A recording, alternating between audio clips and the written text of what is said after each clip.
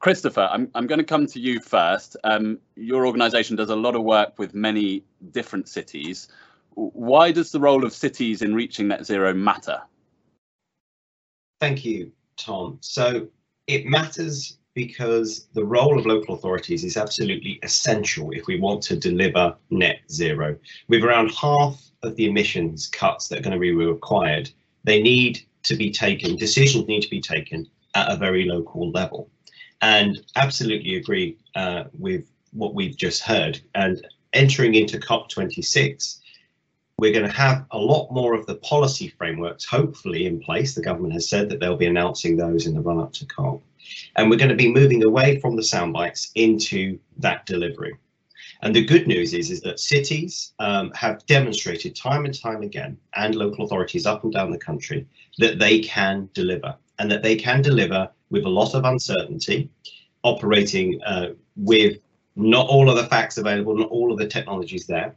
And if you think about what happened during the pandemic, local authorities showed that they could mobilize, work across boundaries of the public sector and the private sector, continue to deliver services and get funding out of the door.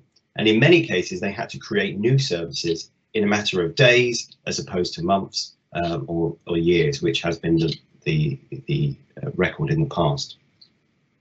But to deliver that huge systems change that's going to be needed, local authorities and cities are going to need more powers, and they're going to need that greater certainty from government.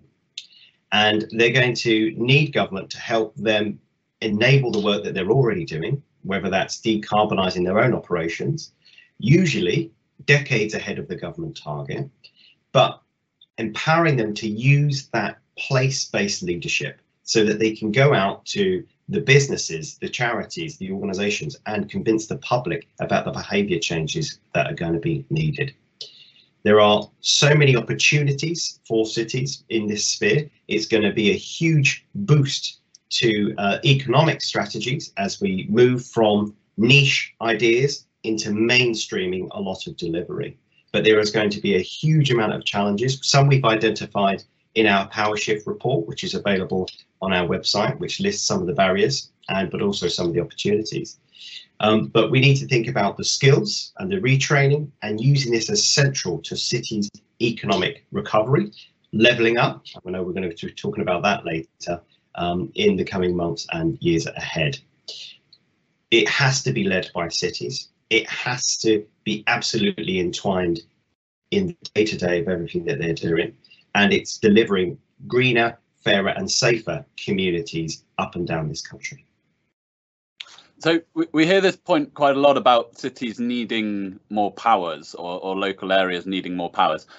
Which specific powers do they need? Because we've got this quite sort of messy devolution framework in the UK, different deals with different regions. What are the main ones that you think sort of need to be handed down?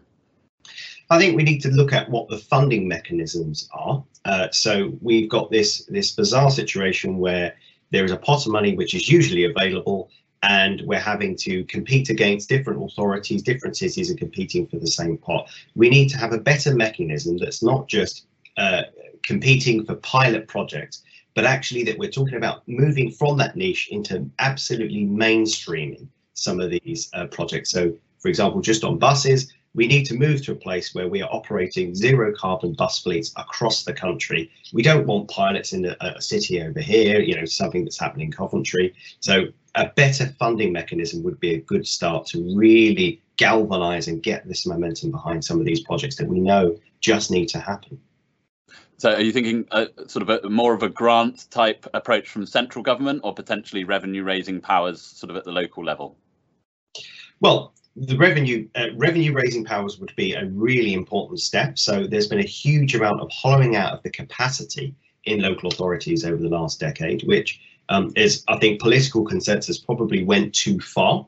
You've got the challenges around social care and adult social care has been a big discussion point recently. So giving councils the autonomy and the ability to raise their own revenue through a variety of different tools, but also to have that revenue support. If we're looking at complete systems change, we need that certainty for local authorities to be able to plan big projects that are going to take decades in some cases to get off the ground and moving and delivering.